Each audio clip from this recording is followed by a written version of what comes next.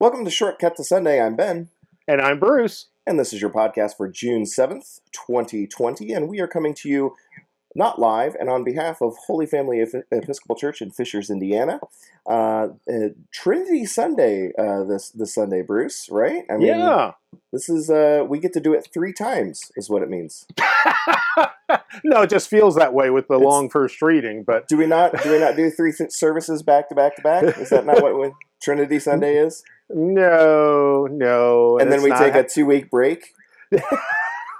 And it's not having 3 cups of coffee. It's not It that is. either. It is 3 cups of coffee. No, you are wrong there. It always follows the Sunday of Pentecost. Right. And speaking of, so this is my favorite season of all, the season after Pentecost, which good Lord, there's a lot of season after Pentecost. We're kind of missing. I feel like a season should be in here to help break it up. We have a couple feast days, like All Saints Day in November, but yeah, it's a long green walk. Yeah, because the liturgical color is green. Oh yeah, that's right. And it is green outside and inside. Yeah, or online. But yeah, so it's this week we get like the world's longest first reading, and then the 2 shortest second reading and gospel reading pair, I think, that probably exists. probably. So, the lectionary framers, as they were, saw fit to curse one individual in the congregation. And like you will regret volunteering for this Sunday. But it's at least not a begat and son of. It's not a lineage or genealogy or anything. No hard words in it. No hard words. Nice and easy, and a very familiar story. But before we get to that, I've got our word of the day. Bruce, this might not shock you, but there are very few Q words to choose from. And I used the good one last year. I'm not going to lie. Quadragismo was our word last year. And I know that because there was only, 1, 2, 3, 4 legitimate words in the Q glossary, and 3 that exist as well, but they say see something else because it means something else. There's a better word. Yeah, like choir with a Q. See choir. Like, really? Oh, yeah. It doesn't give any information about the Q word. I also checked the choir definition to see if there was a Q, like, origin story or something like that. Yeah. To the choir spelled with a QU. But there's not. So makes me wonder why that even exists in the glossary. But so today's word is a Latin word, and we're going to test your BCP knowledge. Quaerite Dominum. Oh man. Or quaerite? Quaerit. I should know that, but I'll just say I don't. It's Canticle 10, and it's also known as the second song of Isaiah. But what I found interesting about this definition is that it does point to one of the topics that we've addressed many times on this podcast, which is that it is the second Isaiah. It's attributed to the second Isaiah, the one who lived some 150 years after Isaiah of Jerusalem during the Babylonian exile. So it points to the fact that there are multiple authors in Isaiah. Right. And this is, Quaerite Dominum is taken from the second author of that book. This Canticle 10, or Quaerite Dominum, is used for morning prayer on Fridays after the Old Testament reading, except in Lent, and at evening prayer after the Old Testament reading on Tuesdays. There is also a hymn, the hymnal, the 1982 hymnal has 6 different musical settings for the Quaerite Dominum, so a shout out to our musicians listening, and that's S217 all the way through S222. So all 6 of those are taken from this Canticle 10. And I have had time to reach for my prayer book and tell you that the reason it has those 2 Latin words is the first 3 words of Canticle 10 is "Seek the Lord." Yes, that is correct. So that's where that comes from. That's how the canticles get their titles, is by the Latin of the opening line. Oh, okay. Oh, so they have to choose their first words carefully, or otherwise it's named something super weird. And the bull was split in twain. Since the Latin wasn't even invented when the time these canticles were written, it's all luck of the draw now. Yeah, exactly. Let's read aloud. The bull was split in twain. I like that one. That's obviously not a real one, but that would be funny. Well, and most of the canticles, really all the canticles, are scriptural poetry, and so very few poems start with a goofy line. That's true. So that does raise the odds that it's not going to be a weird title. That is true. But yeah, so that is the Q word that I was forced to take. No offense to, what was my other option? The Diocese of Quincy. Okay. In Chicago. And then you get a... Go ahead. I was going to say, which almost doesn't exist now, I believe. I think that's one of the dioceses that is joining with the Diocese of Chicago to be more efficient. Oh, interesting. It's not contained here in that definition, but man, and it's an almost ongoing process. Or I may be wrong about which diocese in Illinois is doing that. Gotcha. The other option that I had was Charles Todd Quintard, who not have done that one. Yeah, it a giant dissertation of his life. He was a bishop and educator during the Civil War, so it goes through about 5 or 6 different stories. It would have been hard to kind of cut it down, but yes. I want to read the whole book on that. Right, exactly. Yeah, exactly. Yeah. And then choir with a QU. I'll look that up later. I'm curious about that. Quingasima Sunday, which is the pre-Lent season. Yeah. Quicunque Volt, which is an Athanasian creed. Uh-huh. So apparently the Latin for the Athanasian Creed. And then the one we had last year, which was Quadragesima, which is the 40 days of Lent or the first Sunday in Lent. So those are, we've in this podcast, we've covered all the Qs. and all of them are, not surprisingly, the linguists, all of them, I believe, are from Latin. Yeah, pretty much. Obviously, not the dude and not the diocese, but yeah, the rest of them. But I wonder if those words were originally Latin. Oh, that's true. That's a good point. Yeah. So yeah. So shout out to let's crawl out of this rabbit hole. Shout out to the Qs, and we're moving on. So, and we do need to move on because this first reading is a doozy, but just in length, not in in lots substance of meaning. too. Lots of meaning. Not almost said not in substance, but that's not true at all. Right. It almost flowed off the tongue. So Genesis chapter 1, verse 1 through chapter 2, verse 4a. It's the creation story. One of them. Don't spoil it. Okay, I'll shut up now. For the no one on listening to the podcast that didn't figure that out with Genesis 1, verse 1. But in the beginning, when God created the heavens and the earth was a formless void, and darkness covered the face of the deep, while a wind from God swept over the face of the waters. Then God said, "Let there be light," and there was light. and God saw that the light was good, and God separated the light from the darkness. God called the light day, and the darkness he called night. And there was evening, and there was morning the first day. And God said, let there be a dome in the midst of the waters, and let it separate the waters from the waters.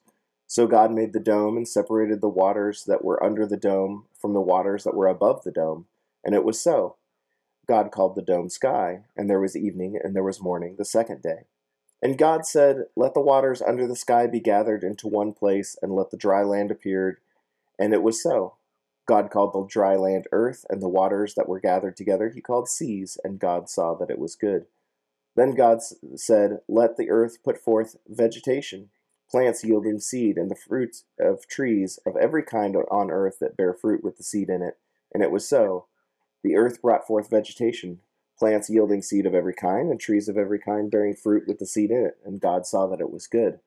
And there was evening, and there was morning the third day. And God said, let there be lights in the dome of the sky to separate the day from the night, and let them be for signs and for seasons and for days and years, and let them be lights in the dome of the sky to give light upon the earth. And it was so. God made the two great lights, the greater light to rule the day, and the lesser light to rule the night, and the stars. God set them in the dome of the sky to give light upon the earth, to rule over the day and over the night, and to separate the light from the darkness. And God saw that it was good. And there was evening, and there was morning, the fourth day. And God said, let the waters bring forth swarms of living creatures, and let birds fly above the earth across the dome of the sky. So God created the great sea monsters and every living creature that moves of every kind, with which the waters swarm, and every winged bird of every kind. And God saw that it was good. God blessed them, saying, be fruitful and multiply. Fill the waters in the seas, and let birds multiply on the earth. And there was evening, and there was morning, the fifth day. And God said, let the earth bring forth living creatures of every kind, cattle and creeping things, and wild animals of the earth of every kind. And it was so. God made the wild animals of the earth of every kind, and the cattle of every kind, and everything that creeps upon the ground of every kind. And God saw that it was good. Then God said, let us make humankind in our image, according to our likeness, and let them have dominion over the fish of the sea, and over the birds of the air, and over the cattle, and over all the wild animals of the earth, and over every creeping thing that creeps upon the earth. So God created humankind in his image. In the image of God he created them, male and female he created them.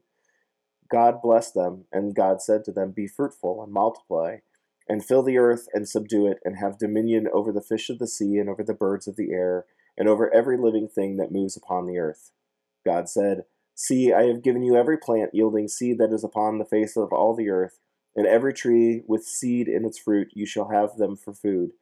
And to every beast of the earth, and to every bird of the air, and to everything that creeps on the earth, everything that has the breath of life, I have given every green plant for food. And it was so. God saw everything that he had made, and indeed it was very good. And there was evening, and there was morning, the sixth day. Thus the heavens and the earth were finished, and all their multitude. And on the seventh day God finished the work that he had done, and he rested on the seventh day from all the work that he had done. So God blessed the seventh day, and hallowed it, because on it God rested from all the work that he had done in creation. These are the generations of the heavens and the earth when they were created. So, Any questions? Yeah, right. No significant story of any gravity. Just the origins of our existence and our human experience. But so yeah, no questions.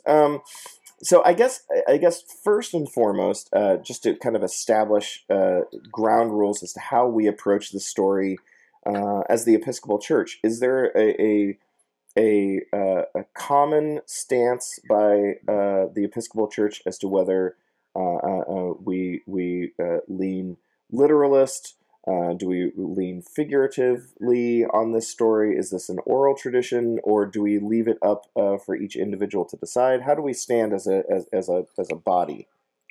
Well, first of all, as always with the Episcopal Church, we leave it to each individual to decide. But as a body, we take it figuratively, that it's a metaphor for both who God is and for who we are, we as creation. and that would seem to kind of fit, just at least to my reading it, my terrible reading of it, but my reading of it, kind of does definitely lend itself to oral traditions. There are certain parts of it that are kind of obviously simplified versions of things that we now know, as far as like we have more information about the dome in the sky and the the stars, as far as what we have been able to travel and experience. There's not so much a dome around the Earth that stars are put into. We have a little bit more understanding of some of those kinds of things, and yet we still have a vast amount of unknown in that knowledge. So it still is kind of interesting, but it does lend itself to kind of seem as though, like, I could very much picture this kind of a story being told around a campfire by an elder of a group of people to young children, explaining, where did we come from and why are we here? It kind of feels like that kind of an ancient kind of a traditional story. Well, yeah, I had a professor in seminary who said the only way to really begin to get into this story would be to sit on the edge of Lake Michigan, and we were in the Chicago area, and watch the sunrise over the water while reading this story. And it, really, you get the special effects then. Yeah. Why people would wonder how, why, what's it mean, and how they might begin to be inspired by God as to how to address those questions. Right.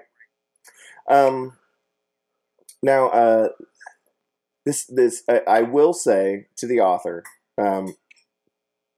there was a way to make this story shorter. I do find it interesting that the author's style is to say, like, oh, God commanded X, Y, Z, in some cases A through K to occur, and then says it was so. They could have almost left the line there, and it was so. But almost every time God speaks and says something should happen, the verse says, and it was so. And then the next verse goes into basically almost repeating verbatim what God then said was to happen.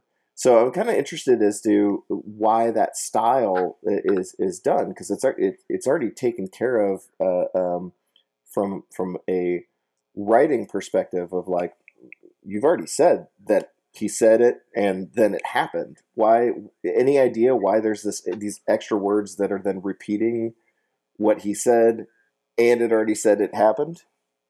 There are books written on that, so I'll try to really quickly summarize. One is in 10 seconds or less. Yeah. One is that's a very traditional Hebrew form of poetry, Hebrew language form. Oh, okay. Where you have a repetition of thought, maybe not words. In this case, usually it's translated as full phrases that are repeated. But we'll see this, and we have been seeing it as we've looked in Isaiah and other places that are full of poetry in the Old Testament, the Hebrew Scriptures. And this is the opening poem. And so it has that repetition. And really, this whole passage would work beautifully set as a hymn, as a song, and people would learn it fairly quickly because of that repetition. Oh, that's an issue. So it's kind of a call and response style. Yeah. Interesting. That's an issue. Okay, I hadn't thought of it that way from like a hymnal perspective. And then there's a theological piece where it shows that God is so powerful that God just has to say it and it happens. Yeah, yeah. It's interesting to contrast it with the creation story that follows this one. That's the familiar God making Adam out of mud and then Eve out of a rib. This story is, those two stories don't connect very well. And so in this one, everything is good and God speaks it into being, whereas the Adam and Eve story, there's literally God taking clay and forming it. There's, many have said, sort of a more primitive view of who God is, where God has some kind of physical form to manipulate physical matter. Again, poetically, we don't think it's literal, but it's just a different way of seeing God. So this is an image of God as very, very powerful and yet also very, very mystical, and a God who is extremely pleased with creation rather than disappointed, which is kind of the punchline of the Adam and Eve story. Right. Yeah, that is interesting that you point out that so there's basically two creation stories here contained in the first part of Genesis. For the one right after another, the first two chapters, which I think is also intentional because it gives us a sense as someone just getting into the Bible of what the Bible's going to be like. There'll be different perspectives presented, sometimes side by side. And part of the experience of reading the Bible is to live in those juxtapositions. And that way, in a sense, break open our consciousness out of the literal interpretation and into a more divine space. That's an interesting thing to point out, because we do kind of lose sense of that. We kind of keep for the lectionary reading, we keep our focus on the one creation story and avoid the muddied waters of presenting two that don't really necessarily jive with each other. Right. Now, what about this section that you kind of touched on, the creation of humankind? Here in verse 26, there's a little bit of alteration, I'm assuming by way of translation, because in one verse he says, "Let us make humankind in our image, in our likeness," and then in the next verse, humankind is created in his image, in the image of God. Is that just a loss of translation with the masculine use there as opposed to the plural use, or anything on that? This is one of the things that people have debated probably since this was first told around the campfire. Why is God plural? And then why is God singular within words of each other? And so one of the reasons we might have this for Trinity Sunday is that Christians have often replied the plural refers to the Holy Trinity being present at creation, the Father, Son, and Holy Spirit. Others have said that it has to do with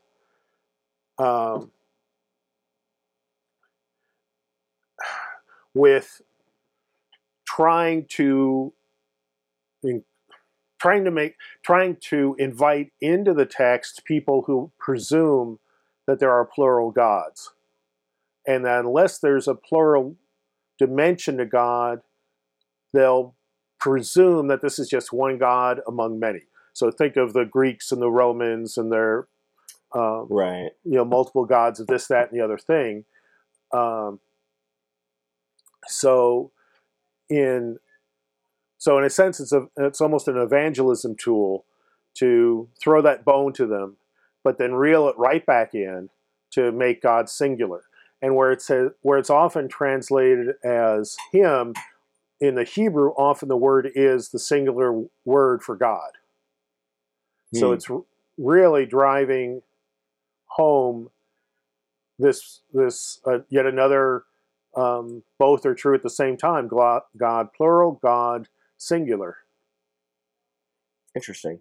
Well, and in light of that, also I will note that this translation, the version that we use, is different from others that are currently in circulation. Um, Specifically on verse 2, there are some that say the Holy Spirit over the formless void. And this version says a wind from God. So there's some thought that wind is one of the other third of the Trinity involved in this story. But again, for the purposes of a creation story, how do you explain the Holy Spirit? How do you explain the Holy Spirit now? But back, even as far back as back then, how do you convey that imagery to someone that you want to convey it to? Wind would maybe be the closest. Yeah, that's a tough one to translate, only because it has so many meanings. Mm-hmm. It's the ruach word in Hebrew, and it occurs. God's going to get you for that. It occurs 38 times in the Old Testament, really? in the Hebrew scriptures, and it is a purposeful.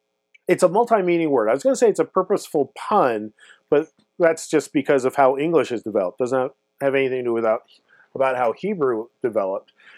And it's a life-filled wind. So it's the breath of life. It's what we breathe in. It's what God gives us that makes us have life. And so it's not just a generic wind. And it's one of those places where it's, the people are trying to do a word-for-word translation, and we lose a lot of layers of meaning. It's not technically the Holy Spirit, but it's also not just like what we understand a current evening wind to be or something. Gotcha. It is a holy term as well as meteorological occurrence. Yeah, I wonder what the translation of the Bible would be should it go into a robust explanation of the word being used. It would be insanely large. It would. Yeah, I've read some translations of Genesis 1 by scholar poets, and it's probably twice as long as what we have. Yeah. And even then, they're almost just scratching the surface. Huh.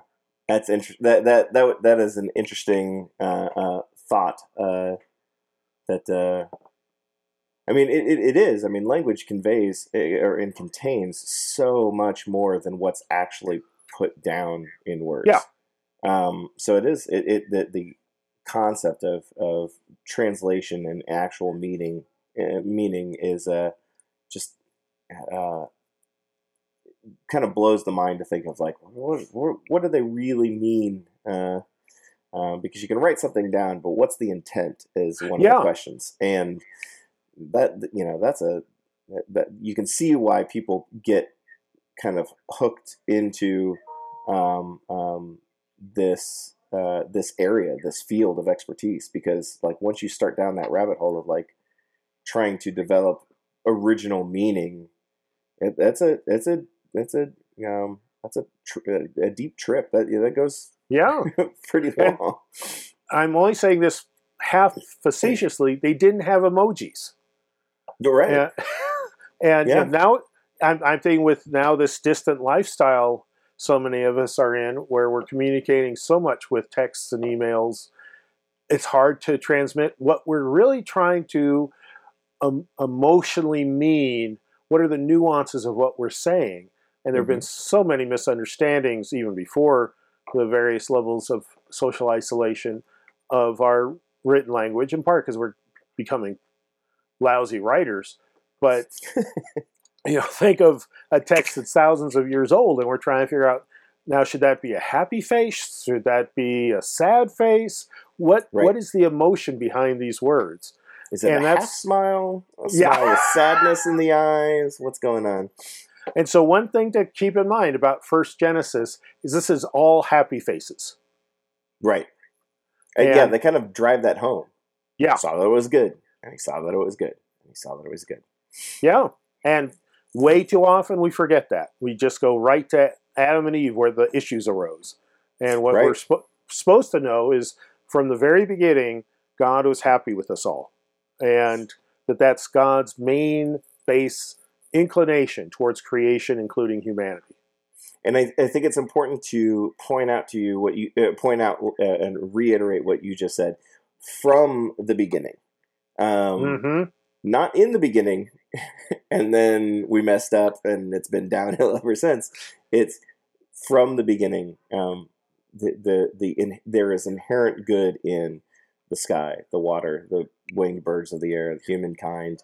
It is good. It still is good. Yeah. And we still have good in us. Despite what we may think sometimes about ourselves and about others. The other interesting thing about this passage is in the Hebrew Bible, particularly the Old Testament, the editors were very careful about word order and how things began and ended. And so the very first word of the Bible is earth. It's not time, it's place. Isn't that a little mind-widening? Yeah, that is. That's God's primary concern in the Bible is the earth. It's interesting. And then we translate it as like, once upon a time. Yeah. That is interesting. But you gotta, if you think about it, we do tell stories a little backwards in that regards. If you are wanting to know a story, the important question is where first, not when. They follow. I would say they follow in kind of rapid succession. But if you really want if you really want to set a stage, you're going to think of stage. I think of like stage directions, right? Yeah. You go the way you do it. Use like exterior, night. Yes. A shadowless figure, So where, when, and who it would be third. But that is interesting that we tell stories the other way. Yeah, I remember when I was a kid in elementary school, way back when, one of the things we were taught was how to read a newspaper. And one of the first things we were taught was look for the little parenthesis at the beginning where it says where this story is being reported from. So the story that was being reported from Fishers, Indiana would say Fishers, IN, or maybe, anyway, Fishers, IN, and then the text of the story would begin. Right. Interesting. Yeah. Well, obviously, as you pointed out, books and books. Yes. And books have been written on this passage alone. So we could obviously go on forever. Is there anything else that you would like to say before we leave this story for now? I think I got the highlights. Good deal. All right. Well, let's go on to our second reading of the day, which is 2 Corinthians chapter 13, verses 11 through 13. Finally, brothers and sisters, farewell. Put things in order. Listen to my appeal. Agree with one another. Live in peace, and the God of love and peace will be with you. Greet one another with a holy kiss. All the saints greet you. The grace of the Lord Jesus Christ, the love of God, and the communion of the Holy Spirit be with you all. Be with all of you. And that's it. So the ending the ending of the second book of Corinthians, right? Right. This is the author's goodbyes. It gives a nice little list here of, in summation, here's what you should do. Put things in order. Listen to what I've said. Agree with one another and live in peace. And as a result, the God of love and peace will be with you. So it's very instructional. It feels kind of like in summation. What else? What else can be said about the ending of this letter? Remind us who? Obviously, well, I shouldn't say obviously. 2 Corinthians is a letter to the Corinthians, right? So the context is there. We'll learn from our last conversation to say where first. So this is the Corinthians. So in Corinth, so in Greece, yes, right. It's written by. It is almost certainly written by Paul. Written by Paul. Though this letter, unlike 1 Corinthians, has some disjointedness to it. And so there's some speculation that it might have been 2 or 3 letters written by Paul to Corinth that were put together into a single collection. Gotcha. So it could be a collection of work. Yeah, to the Corinthians. But there's universal belief among scholars that it was Paul. Right. I think we can kind of pick out the reading, the reason why this reading is used for this Sunday, and it's contained there in verse 13.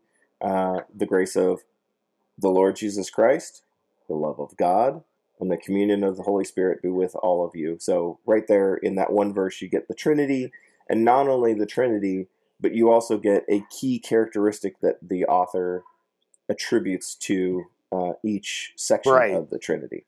The grace of Christ, love is for God, and communion is from the Holy. He's attributing to the Holy Spirit. Right. That's what binds us together. Right. Which is an interesting thing to dissect and then think about each section of that statement, right? The grace being the author attributing to Christ, love, which kind of echoes our last reading of seeing that all of it was good.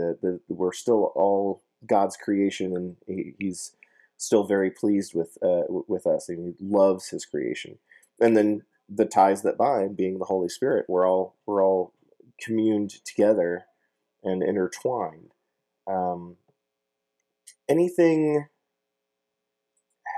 I'm trying to think. It's so short that you kind of have to. I'm struggling to identify a specific question about this, other than I guess the way that the author puts things in verse 11 as to what to do. Remind us what the topic was here for this letter, or what the author, at least in the previous verses or chapters, might have been saying. What was he suggesting that they put in order? What was his appeal? That they behave better, basically. It's like, don't make me come over there. So this, if reworded, would sound like most parental scoldings there ever was. Yeah. Straighten up, do what I told you to, stop fighting with your sister, and and live in peace. Stop hitting each other. Well, and this is he goes right into the old parental cliche of, I have suffered so much for you, and you're so ungrateful, and I work my fingers to the bone for you, and all you do is mess up. I even gave you a babysitter in Titus, and you took advantage of him.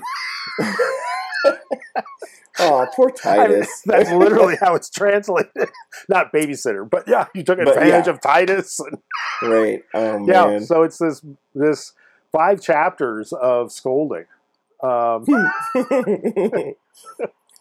That really is kind of a hoot to read when you realize that's what's going on, that this isn't heavy theology. It's instead, straighten up. Right. Goodness what are you sake. doing? You made Titus cry. Why? You broke the nice things. Right. This is why you can't have nice things, Corinthians. Yeah. Oh, that's kind of funny. It kind of throws us off kilter for the purposes of why this was chosen for this Sunday, but I love it.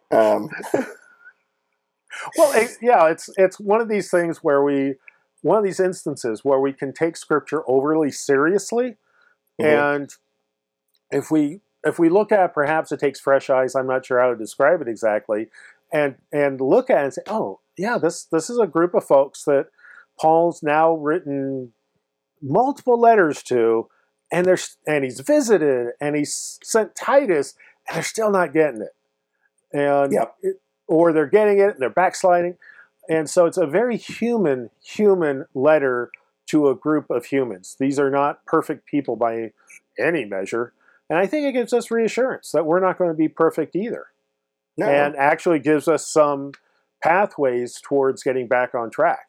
Because Paul does give some good advice about how to stop breaking the nice things. Yeah, and I suppose it's worth pointing out as well. Very little gets written and saved down through the generations when everything's going well. Right. You know, nobody is compelled to write a book of like, that was, we're doing great. All things at 100%. Good job, everybody. Merry Christmas. Merry Christmas.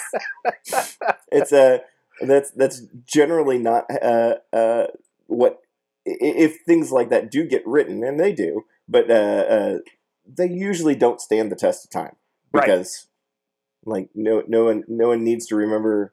No one really remembers the good times. We're always remembering when we messed up or what we could have done better.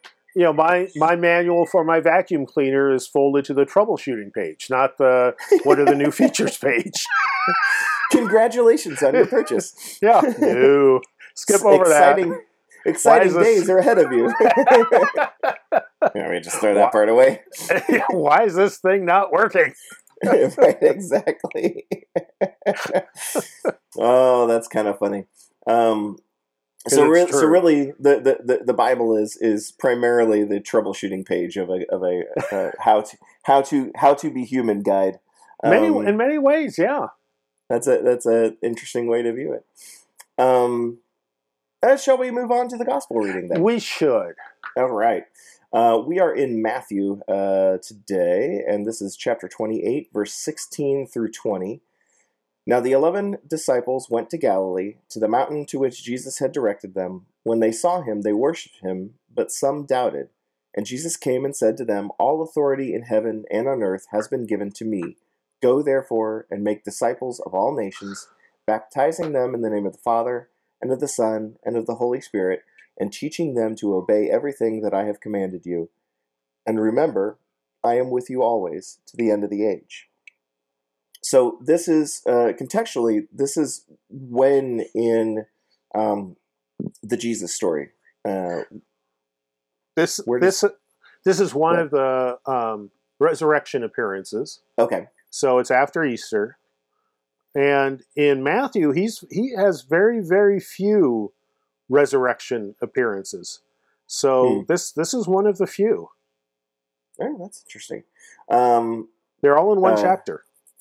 Oh, they're all here in chapter 28. This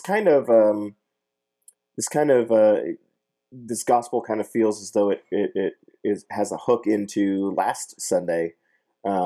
Just in that here you kind of see that commencement authorization. Go forth. Yeah.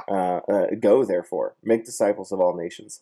we get that kind of command that kind of ties into specifically the Pentecost with the being kind of anointed with the Holy Spirit, as it were, and given tools to reach others.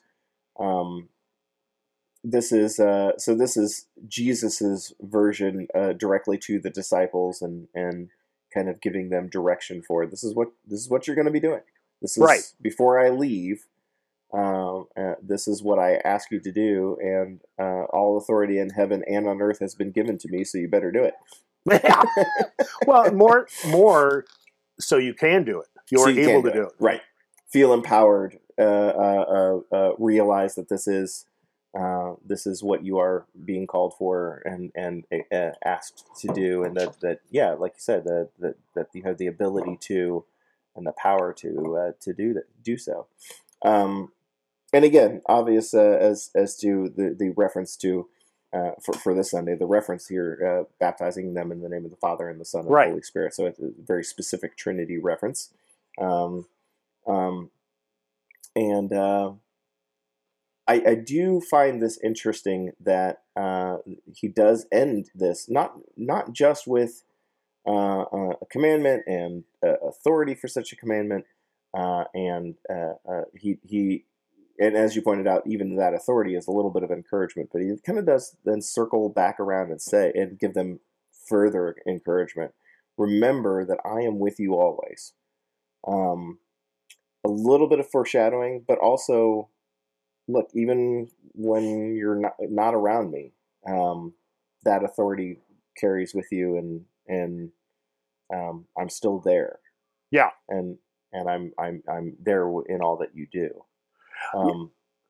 I'd feel pretty empowered if I were one of these disciples. I'd feel really good about the prospects of what I'm about to go forward and do. I'd be pretty pumped up. Yeah, and it's one of the interesting things is that whereas in the Gospel of John, Jesus emphasizes that he's going to send the Holy Spirit to be with them always. In Matthew, it's Jesus himself who is with them always. And it's not a huge issue, but it's just one of those interesting different ways of describing the dynamic of how do we experience God with us. Right. Anything else about this? I mean, obviously, as I pointed out, I'd feel pretty empowered and pumped up after this. Obviously, the follow through of going and making disciples of all nations does come with its fair set of challenges, specifically for these disciples. I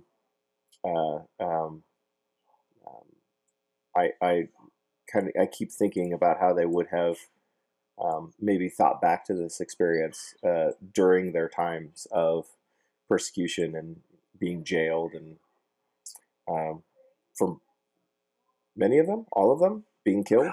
Probably, yeah. We believe all of them ended up being killed, being martyred for the faith. Some by Romans, some by other empires, but yeah, none of them lived. As far as we know, none of them died of old age.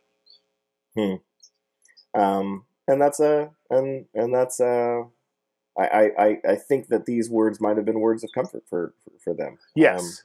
Thinking back to that moment and saying and knowing that Jesus had said to them, like, no, I'm still going to be with you. Yeah. And what's interesting is, and I'm trying to figure out how to say this quickly, so I probably should just start talking and get it over with, is that he doesn't use language that puts a lot of pressure on the disciples to do it perfectly. Instead, he basically is telling them to live by example, and then it will all work out. Teaching, but it's not so much the you got to get them to toe the line or else you're not doing your job. It's instead what, to use a common phrase nowadays, they're all adults. You present them with the information. Most importantly, you give a good example, and God will take care of the rest. Right. Yeah. He doesn't really sit forward. This isn't a 10-day seminar wherein No. You get your pamphlets and your checklists and Talking points. So you got to definitely hit these highlights, but it doesn't count unless X, Y, Z. You're right. It's fairly, at least encapsulated here, fairly short and sweet and open-ended. Go forward, make them disciples, baptize them, and teach them, everything I've commanded you. And I'm with you. Yeah, and the disciple term is a loaded one in Christianity. And really what the Greek term is about is help them to become students. Mm. So it's not so much to help them become followers of, to be good Christians. It's instead just open their hearts. Gotcha. As best you can. Teach them and live out the commandments yourself, and God takes care of the rest. That's an interesting thing to point out. So it's more like not necessarily that you have to make apprentices of them, but behave as though you, as the teacher, are in an apprenticeship, and that live by example and teach as you go along, and they'll either pick up the craft or they won't. Right. Huh. Yeah. Interesting. Yeah. So there's no scorecard about, which is implied in some of the other New Testament writings, that unless you convert all nations, then the second coming won't happen. Or maybe that's the math we end up doing. It's instead, love me. Jesus saying, love me, and live according to the commandments I've given you over these last number of years. And people will see that, and they'll follow. Very good. Very good. Yeah. Well, which is consistent with Jesus' words throughout the Gospel of Matthew.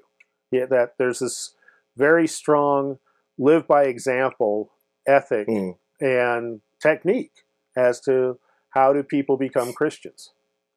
And the other interesting thing is this is the only time that the 11 apostles see the resurrected Jesus in the Gospel of Matthew. He doesn't have a Doubting Thomas story, right? No Doubting Thomas story, no appearance to Peter, no road to Emmaus. This is it. That's just one brief conversation. And so in Matthew, it's very much the Jesus with us always resurrection presumption, rather than particular miraculous visions of Jesus by the various followers of Jesus. He does appear to the women walking back from the tomb in Matthew. That's one appearance, and then this is the second appearance, and that's it. Yeah. Wow. That's pretty abbreviated compared to some of the others. Yeah, especially John, where he keeps popping up. Yep. Yeah. Very interesting. Well, in the spirit of Matthew 28 here, let us go forward and live by example. Now that I've said that, don't hold me to this light. Yeah, actually, it's easier if all we would have to do is hand out Bibles or something. Yeah, that would be easier. I'm gonna have to sit and ponder on this and maybe rethink some of my behavior. Which is probably the intent. That's right. It's working. Dang it! So much easier for me to think of myself as perfect, which is obviously not the case. But not for any of us. Not for any of us.